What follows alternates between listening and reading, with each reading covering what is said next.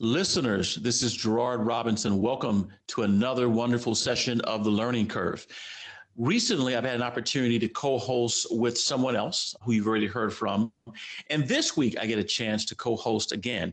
My regular co-host, Kara, is trotting around the earth. And so we want to make sure her and her family's got a great time. But we always want to make sure that we get great people on here to talk to our guests and to also talk to you. And so, of course, we reached out to Carrie McDonald, who has been with us before. And Carrie, welcome back to The Learning Curve. Oh, it's great to be back with you, Gerard. Thanks for inviting me. How are things for you in Boston? Things are doing great. My primary work is with the Foundation for Economic Education, the country's oldest free market think tank. And I just launched a new podcast, the Liberated Podcast, which is a weekly podcast on education-related issues that kind of connect to free markets and individual liberty. Well, I've definitely retweeted several of the posts that you sent out, and you always keep things really interesting. So when we talk about posts, we also talk about stories. And I've got one story of the week, and you've got one as well. As our guest, I'll let you kick us off with telling us the story that caught your attention. Sure. So my article that I thought was really interesting for us to talk about today is from the Washington Post, and it is entitled "Education, Traditionally a Strength, Has Democrats on Their Heels." It was posted on February 22nd, it looks like. And it really, I think, describes some of the challenges that Democratic candidates are confronting and will continue to confront over the coming months in terms of re-election campaigns or getting into office. And this was made clear, certainly when we all saw Virginia Governor Glenn Youngkin win the gubernatorial race there, running on a platform of Parents Matter as the kind of contrarian to his opponent, who was sort of downplaying the role of parents in the classroom and education. And I think Democrats are realizing that they have an uphill climb here in kind of sidelining parents, and they're kind of strategizing what they can do about it. Well, Carrie, as you know, both of us are big proponents of parental opportunity, parental choice. And as you mentioned, Virginia, of course, I live here in Charlottesville, supported the governor, also supported our now Lieutenant Governor and Attorney General. Parents matter, but when you really want to see how much they matter, go after things they think are important. And so in Northern Virginia, when there was a big push to change the entrance requirements into Thomas Jefferson High School, arguably the best public high school in the country, when they began to tinker with what I would often call color coding classrooms for purposes of equity. And legitimately, we should have questions and concerns about equity and opportunity. But it was done in a way that made parents across the racial and economic barriers say, something about this just seems like you're trying to cook the books, and we don't like it. And so with that, also with the fact that Virginia was one of the top 5 states to open up their public schools for the least amount of time with millions of dollars pouring in, it just made people think differently and ask different questions. And so I think what we saw here in Virginia is an example of what we may see in other places. And in fact, that leads me to my story of the week from the New York Times. And it's focused on the recall of 3 school board members in San Francisco. Now, let's go back a year ago.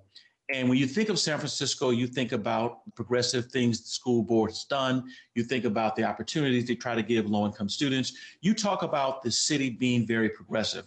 And yet when they decided to move forward with a plan to say we're going to change the requirements to create a lottery system in order to allow students to go into Lowell High School.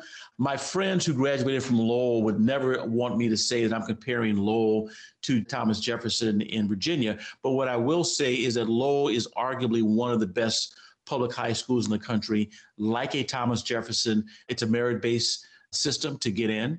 And they were tinkering with that again for issues of equity, like a Lowell High School where approximately 50% of the students are Asian, Thomas Jefferson High School, even a larger percentage. And so you had that taking place, plus as in Virginia, at least in San Francisco, they were not opening up the schools as fast as people would have wanted, even when they were given a green light by the authorities to do so. And then when you couple that with a crusade by some of the members to change the names of some of the schools, understandably, some of the names are affiliated with horrible aspects of American history. And they said, we should change it. We should move forward. When you bring these three things into play, parents ask two simple questions. Number one, I hear what you're saying, but what are you doing for my children and their education right now? And there wasn't much they saw really taking place. And number two, they said, well, you as an elected board member, what are you going to do to try to change the dynamics of how we move forward? And after a long campaign, 3 board members were ousted. And to put it in perspective, when you look at the fact that you've got, 70% of the voters who turned out and said, listen, we want to recall the members.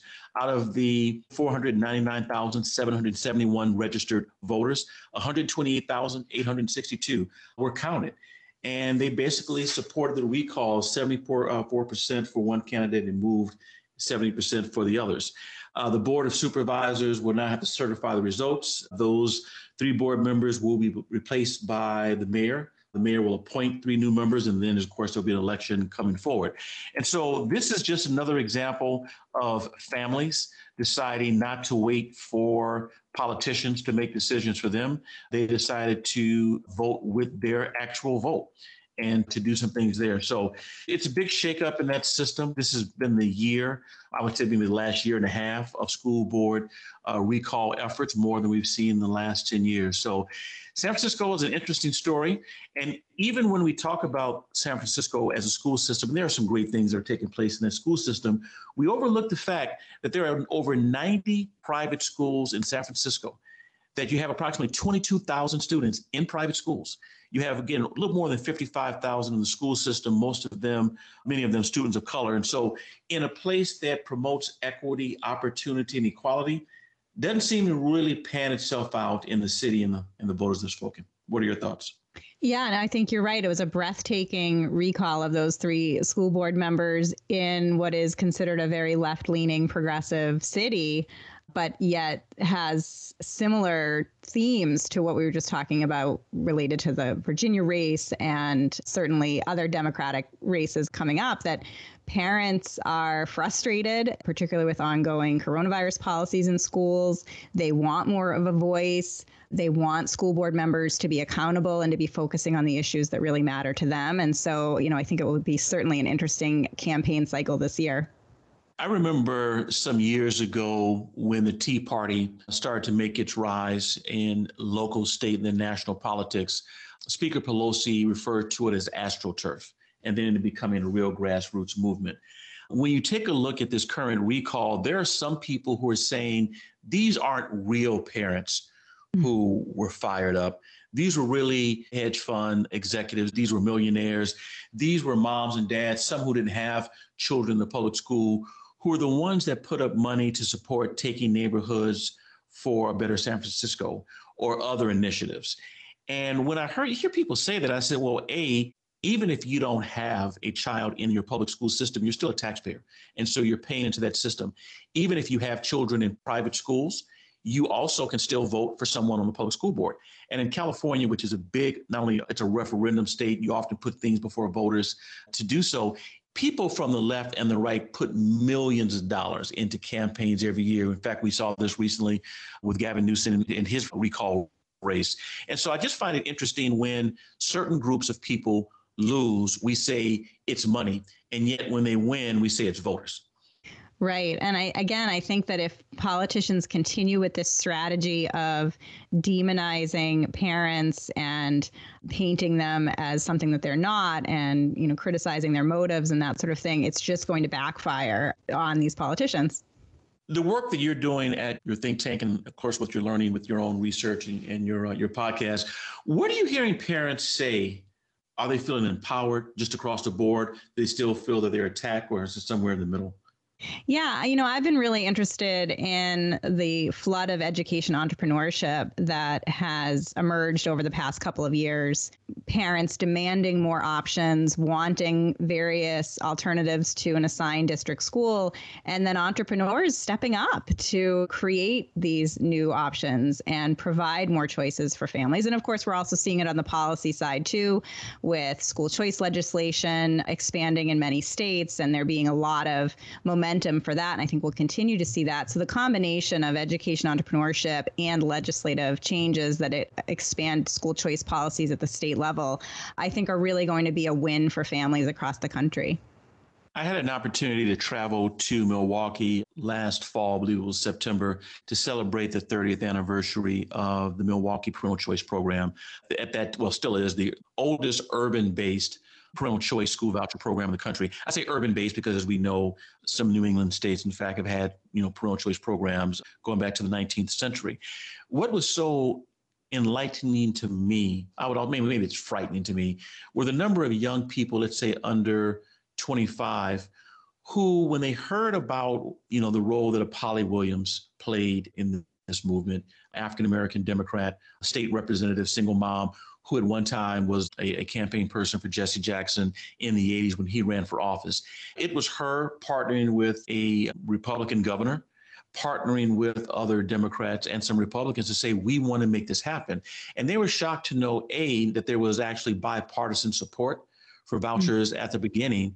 And number two, that in fact, it was a group of parents who actually pushed for this to happen, because in their world, they think what they hear now about parental empowerment is actually new, when in fact, it's been going on for decades on both sides of the fence. But at least as it remains with the modern, I would call the modern school choice movement, many of them really are shocked to know that it used to be bipartisan and that there was actually a parental voice in this movement. Yeah. And again, I think that over the past couple of years, as parents have been frustrated with school closures and remote learning and the unpredictability of their children's classrooms, that's really inspired parents to become more involved and maybe to look at school choice when they wouldn't have previously. They may have thought it was a political angle or not know much about it, and then kind of living it over the past couple of years and saying, gee, my school's closed for in-person learning. Wouldn't it be nice if I was able to take my tax dollars elsewhere, for example? That kind of personalization of school choice, I think, has really captured a lot of parents' attention. Are there some lessons that you think you and I should share with the entrepreneurs who are now involved in the work, families who may be new to the movement? Any thoughts from our experience that we can share for them to have them avoid some of the pitfalls that we may have seen when we initially got started? That's such a great question.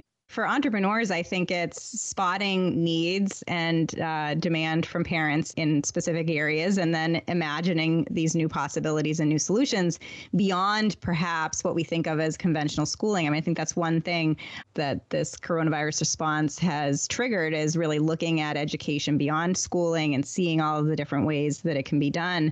I think, for example, of a startup here in the Boston area called KaiPod Learning that participated in the prestigious Y Combinator Startup Accelerator program in Silicon Valley and has some investment backing there. And they're doing some really great things about bringing students together, multi-age, kind of a micro school environment in these sort of commercial storefront areas with adult facilitators, but the students bring with them an online curriculum or some kind of virtual learning system that they've created or that they've purchased, or perhaps even one of the public ones.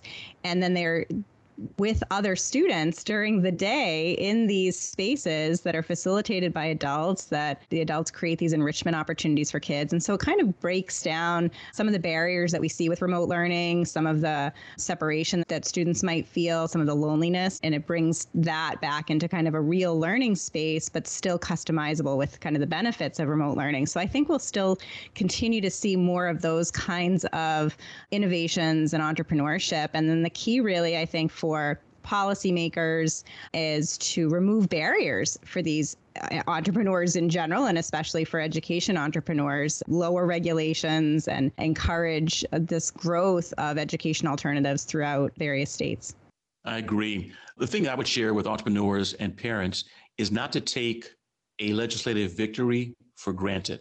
Legislatures change either because of change in party, or you can still have members of the same party in power, but they can change their point of view.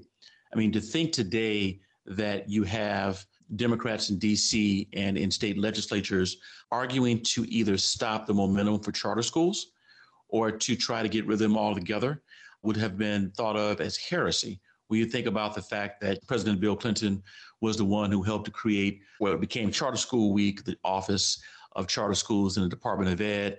It was, in fact, in your state, Tom Birmingham, California, Gary Hart, Emory Young in Minnesota. It was Democrats, in fact, who helped lead the charter school movement and played a strong role in opening up those doors of opportunities to family. Well, fast forward today, 30 years later, not looking the same. So I would definitely say don't rest on your laurels because a governor signs a bill. You have to remain tenacious and follow what's going on. That doesn't mean you have to go to all the board meetings. If you can, great, but work with organizations, advocacy groups that actually follow this work, because that's one of the things that shocked me 30 years into this work, that some of our friends have become enemies and some of our enemies have become friends, and that some people who believe parental choice was important 15 years ago think it's a albatross today. Yeah, I think that's why it really points to the need for culture change and really kind of reaching the hearts and minds of parents, because you're right, politicians change, political momentum sways different directions. And so it really is about showing parents the real benefit of education, choice, and freedom. Absolutely. Anything else you want to share with our listeners that's on your mind? Maybe even not the article that you read, but something else you want us to know before we go to our guest? No, I'm really excited for our guest. Of course, I'm a Bostonian, a lifelong Bostonian and a sports fan here. So it'll be great to talk to him. Yeah, listeners, the him that she's talking about is going to join us. It's Howard Bryant. He is the author of 9 award-winning books focused on sports, particularly baseball. And so we've got some questions for him. Look forward to bringing him on board. Now, you grew up in Boston. I grew up in Los Angeles, big Dodgers fan, so that part I won't hold against you. And I'll try to stay away from some of the West Coast questions, but look forward to having him and look forward to us tag teaming for that part of the show. Absolutely. Okay, we'll be right back.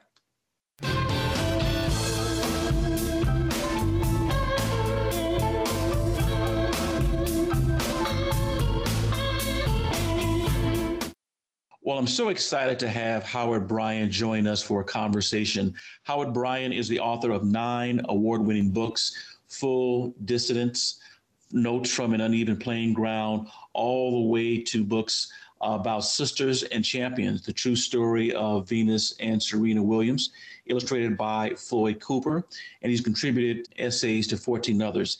He's been a senior writer for ESPN since 2007 and has served as a sports correspondent for NPR's Weekend Edition Saturday since 2006. Previously, Howard Bryant worked at the Washington Post, the Boston Herald, the Record in Hackensack, New Jersey, and the San Jose Mercury News. In fact, I'm also going to add the Oakland Tribune. In addition, he's appeared in several documentaries, including Baseball, The 10th Inning, and Jackie Robinson, both directed by Ken Burns, and Major League legend Hank Aaron, which was produced by Smithsonian and Major League Baseball. Howard, thank you so much for joining us. No, it's my pleasure. Thank you for having me. Howard, I'm going to kick us off with some questions. You grew up in Boston in the 1970s. I'm born and raised in the Boston area and also a big Boston sports fan. Where'd you grow up? I grew up in the South Shore in Weymouth. Yeah, we used to play you guys. Probably. When we moved to Plymouth, I played at Plymouth Carver, and we played Weymouth North and Weymouth South. Which one were you? That's right. Yeah, well, when I was there, it consolidated back to Weymouth High. You must be a youngster. I graduated in 95. Ah, yes. Yeah, but the old Colony League, and yeah, good memories. So your first book is Shutout, A Story of Race and Baseball in Boston. Would you share with our listeners some of the history of abolitionism, ethnic conflict, and deeply troubling race relations that sets the larger context for understanding Boston, the Red Sox, and race, as well as your own personal experiences being a student baseball fan and sports writer in Boston? Sure. Well, I think that one of the things about that book that has always appealed to me, and it appealed to me at the time, which is why I wanted to do it, was I think when you grow up Black in Boston and you're a baseball fan, so much of your fandom is rooted in the history of the Red Sox, that the Red Sox were the last team to integrate in 1959 with Pumpsie Green. And not only that, but they could have been the first. They had an opportunity they had the first chance to sign Jackie Robinson in 1945 and didn't do it. So not only did they miss out on Jackie Robinson, but instead of becoming the first, the pioneer, they became the last, which was infamous for that franchise. And in between, they had opportunities to sign numerous great players, including they had the first shot at Willie Mays in 1948. And so these stories played on top of each other. And as time went on, I grew up in the 70s, and even then the Red Sox did not really have a high number of black players. Race was always central, of course. During that time, you had busing as well happening with the public schools, the Racial Imbalance Act. And all of this, to me, had always been written through the lens of everybody but the black people who had to live it. It was about whether or not the folks in Southie felt aggrieved, or whether or not Judge Garrity's ruling was fair or not fair, whether or not Tom Yawkey was a racist. And all of these things didn't take into account the humanity of the players, of the African-American players who had to live in Boston, or the African-American kids who had to go to those schools and deal with what was taking place, or the black families who had to make these decisions, like my family, about whether or not they were going to put their kids in that environment. And so you grow up and you become a journalist, and this is eating at you. And one of the reasons I became a journalist was the idea of watching a basketball game or watching a baseball game and then reading the story in the Boston Globe the next day or the Herald, and you say, well, that's not what I remember. So I loved the idea of being able to say what I thought happened last night and how I wanted to represent these different pieces of history. And so that was really the genesis of that book. And I think that one of the interesting things about that project was learning everything that was taking place in between, and that the Red Sox have always had a prominent place in the history of race in Major League Baseball.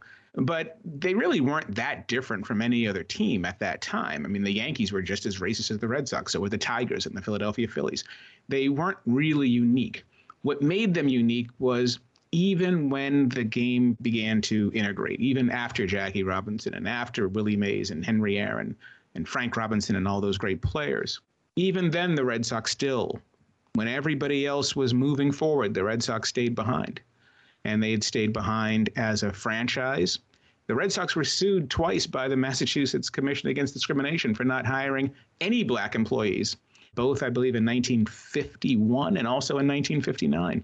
So this history was deeply embedded in the franchise, and it made rooting for the team a very curious experience. Maybe we can dig deeper into this. You mentioned Jackie Robinson. Of course, he's among the most celebrated sports figures in American history.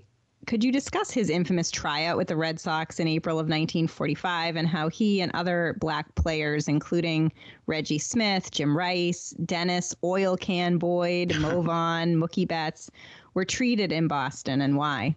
Sure. I think that the tryout is one of the great moments in baseball history because it shows you that it always frustrated me when people would refer to baseball integration as the color line, as if it were this immutable space that somehow was like broken.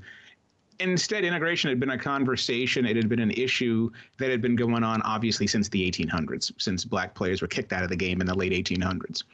And so everyone had known what was taking place, and everyone knew that integration or segregation in baseball was very much in line with the increasing segregation and Jim Crow that was taking place across the country. And so you come out of World War II, and World War II is a fight for freedom. World War II is the referendum that freedom triumphed over fascism, and that this was a titanic struggle for the human spirit. And yet this is how black people are being treated in the United States. And so the entire idea, not just in the military, because let's not forget that during this titanic struggle for freedom, the United States military is segregated. They're not an integrated unit until 1948. And so how long could you keep this society separate? How long could this last while these other events are taking place around the world? And while the United States is positioning itself as the victor, as the difference maker in terms of the direction of world history.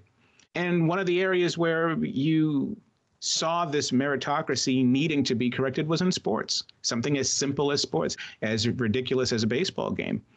And you could see why this was so important, because if these players could play together on the same field, if they could travel together, if they could shower together, if they could eat together, if they could room together, then why can't they go to school together? Why can't they live in the same neighborhood? So on the one hand, sports may seem ephemeral, but on the other hand, it's extremely important, because if these things can take place on a daily basis, then why can't they take place on a daily basis in our everyday lives? So the Red Sox were the first team to have an opportunity at integration simply because of one person, of Isidore Muchnick, a Boston city councilor from West Roxbury, who had the temerity to demand that the Red Sox lead in terms of living up to Boston's history as one of the great integrated cities in the 1700s, as the place where you did have integrated schools early on, to live up to Boston's Revolutionary War history, even though Boston was a loyalist city, but so be it. And the Red Sox brought in three players, Marvin Williams, Jackie Robinson, and Sam Jethro, on April 16th, 1945.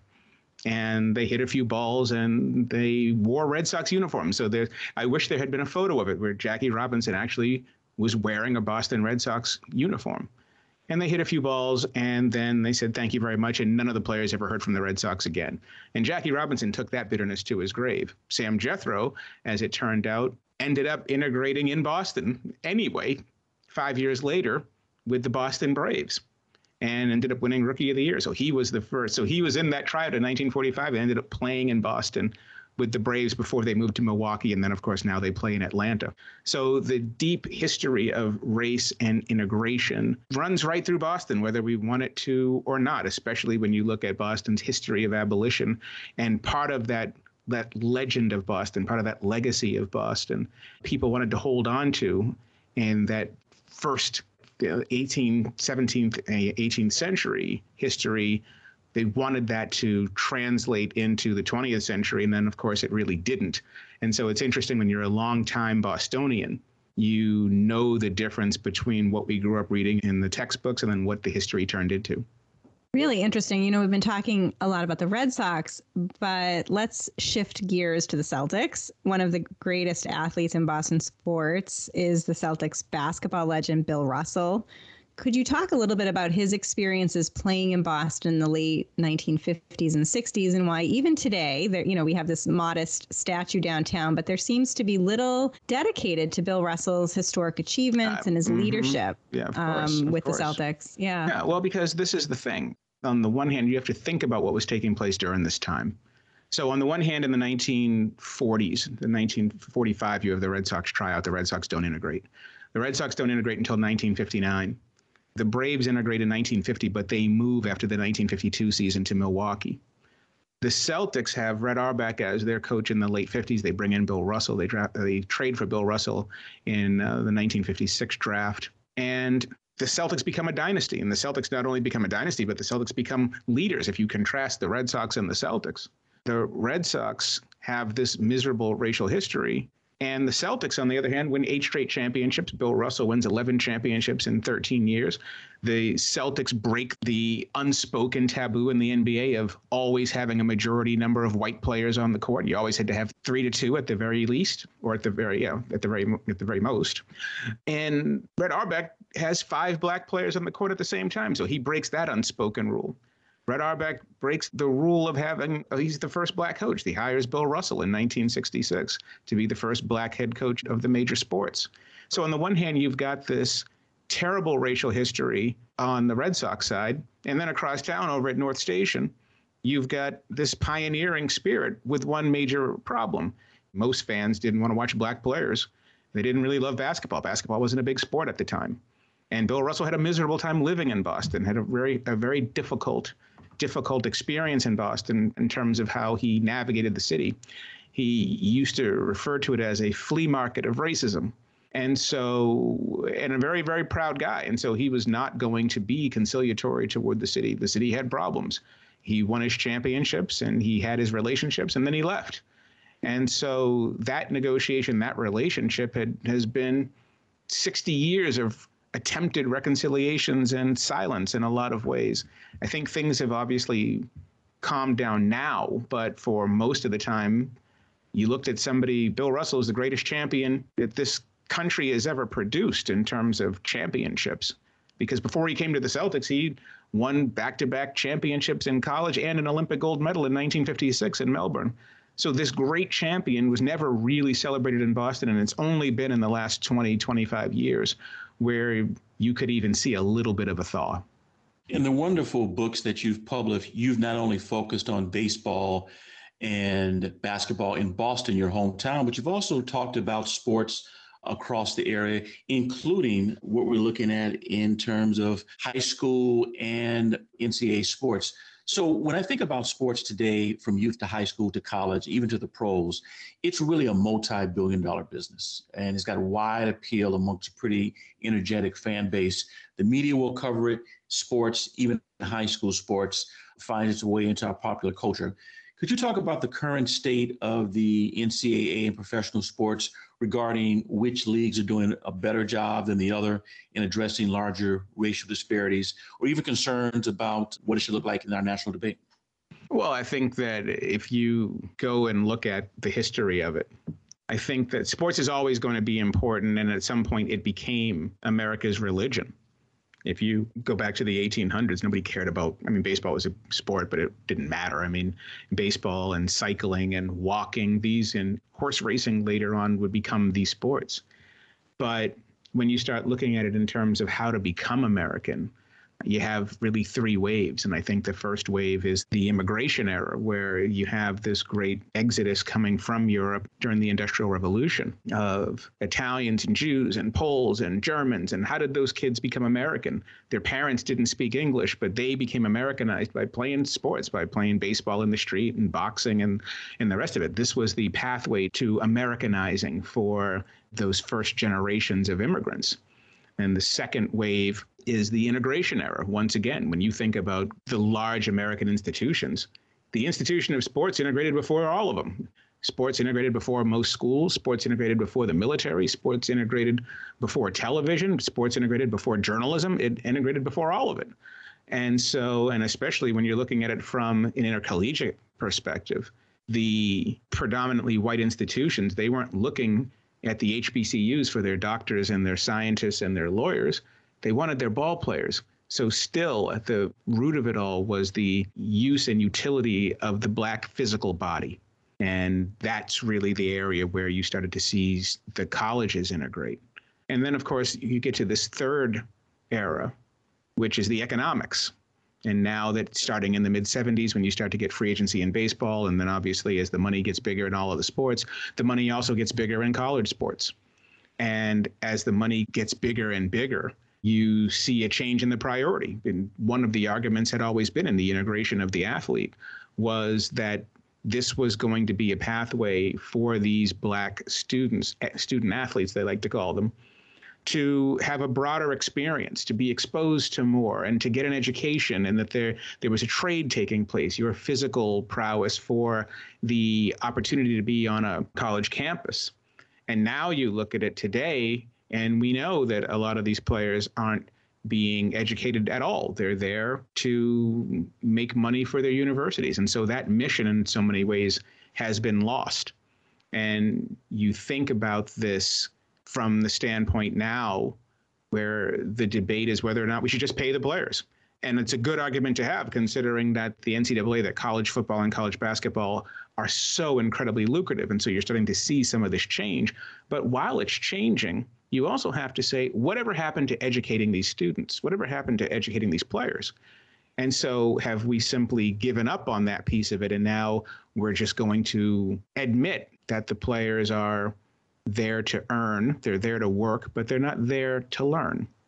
Very good point. You mentioned student athletes, and I think of someone like Arthur Ashe, who played at UCLA, Tiger Woods played at Stanford, the Williams sisters in Compton, playing sports, but mother and father making sure they take their academics pretty seriously. They've all been pioneering players in a respective sport.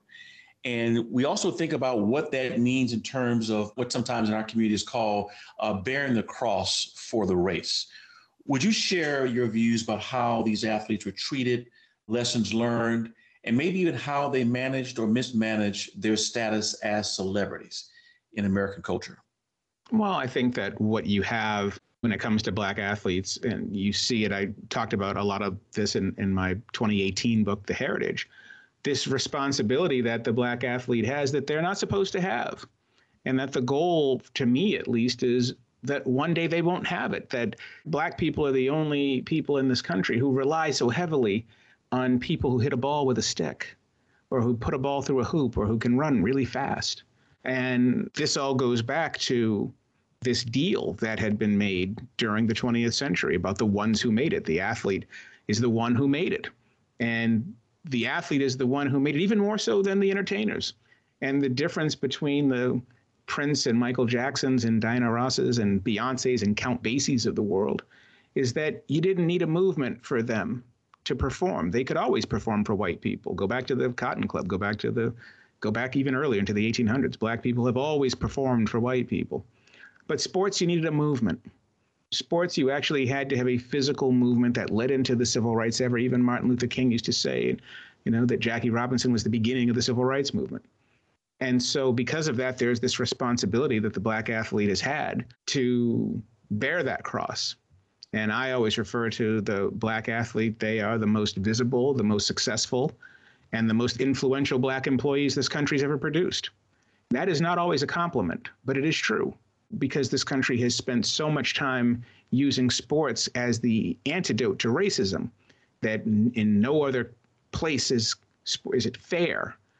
But if my 40 time is faster than yours, if I score more runs than you, if I score more points than you, I get to win, then that is supposed to be pure, even though we know in sports that's not the case either. But that has been the argument, that sports could provide for us this pathway toward colorblindness that really doesn't exist. But that's why it's so important, and that's why we spend so much time looking at the Serena Williamses of the world and looking at the LeBron Jameses of the world and hoping that they use their platform, as we hear so often now, the Colin Kaepernicks, that they are the ones who provide for us a level of visibility that really isn't fair to them. But it is what it has been. This is what has been created. And to me, the goal really shouldn't be imploring the Black athletes to constantly, speak for Black America, but that one day they can just play ball and let's leave it to other people who are in better positions to lead us. Great points. In fact, you made me think of a question when you talked about the Black athlete earlier, of saying, let's just go to school and just play sports. You're not truly a scholar athlete. And we overlook the fact that our community's got a lot of examples of scholar athletes. I mean, I think of someone like Chris Howard, who is a president of Robert Morris College. He went to the Air Force Academy, Rhodes Scholar, doctorate from Oxford, and now he's a college president. But he was a Campbell Award winner when he was in college. And even if you go back in time, as you talk about history, you made me think about Dr. Roscoe Brown, who many people know as president of a community college in New York, Tuskegee Airmen. But you know what? Before Jim Brown, he was actually the one who was a major lacrosse player and later became a scholar in his own right. How do we close that gap, or maybe open up the door of opportunity to talk about true scholar athletes, both men and women? Well, I think it's a priority. It's not just a Black priority. It's a priority, period. And what are your priorities? What are your values? What do you respect? And I think that we are completely, as a country, enamored with this lottery, this sort of capitalist lottery, that one day you can be famous. I mean, that is not even a racial designation. That's what we all do. Everyone wants to play this lottery, but the stakes are higher when you have less, and Black people as a people have less. So this magic bullet, the one who made it, is the narrative that we all gravitate toward. And it's very tiring. It's very tiring to people in the Black community who are like, hey, this is not all there is. And think about what we're doing to the people who don't make it. And this whole idea of this narrative being dead or in jail. Well, if it weren't for sports, I'd be dead or in jail. Well, if that is the case, after all of these decades, that being able to bounce a ball is still your best chance, then we failed. We failed miserably. And yet that is still the prevailing narrative. And that's why we pay so much attention to sports, not just because we're entertained and it's amazing to watch Patrick Mahomes or to watch Lamar Jackson play football. It's because this is still the way out story. And it's very tired. And it shows you just how much institutional political failure we're enduring. Well, thanks to the work that you do both in book form, essays, op-eds, but also in movies, you're starting to at least get us thinking, us across the board, on what it means to be American, what it means to be great, what it means to be a genius, both on the court and off the court, but also realizing that if we can't get some of this right outside of sports, then we're putting so much on the athletes to do, which is unfair to them. But thank you for your intellectualism, your humor, your wit, and your common sense approach to issues that are often tough for people to talk about. Thank you for the work you're doing, and keep it up. No, it's my pleasure. Thank you.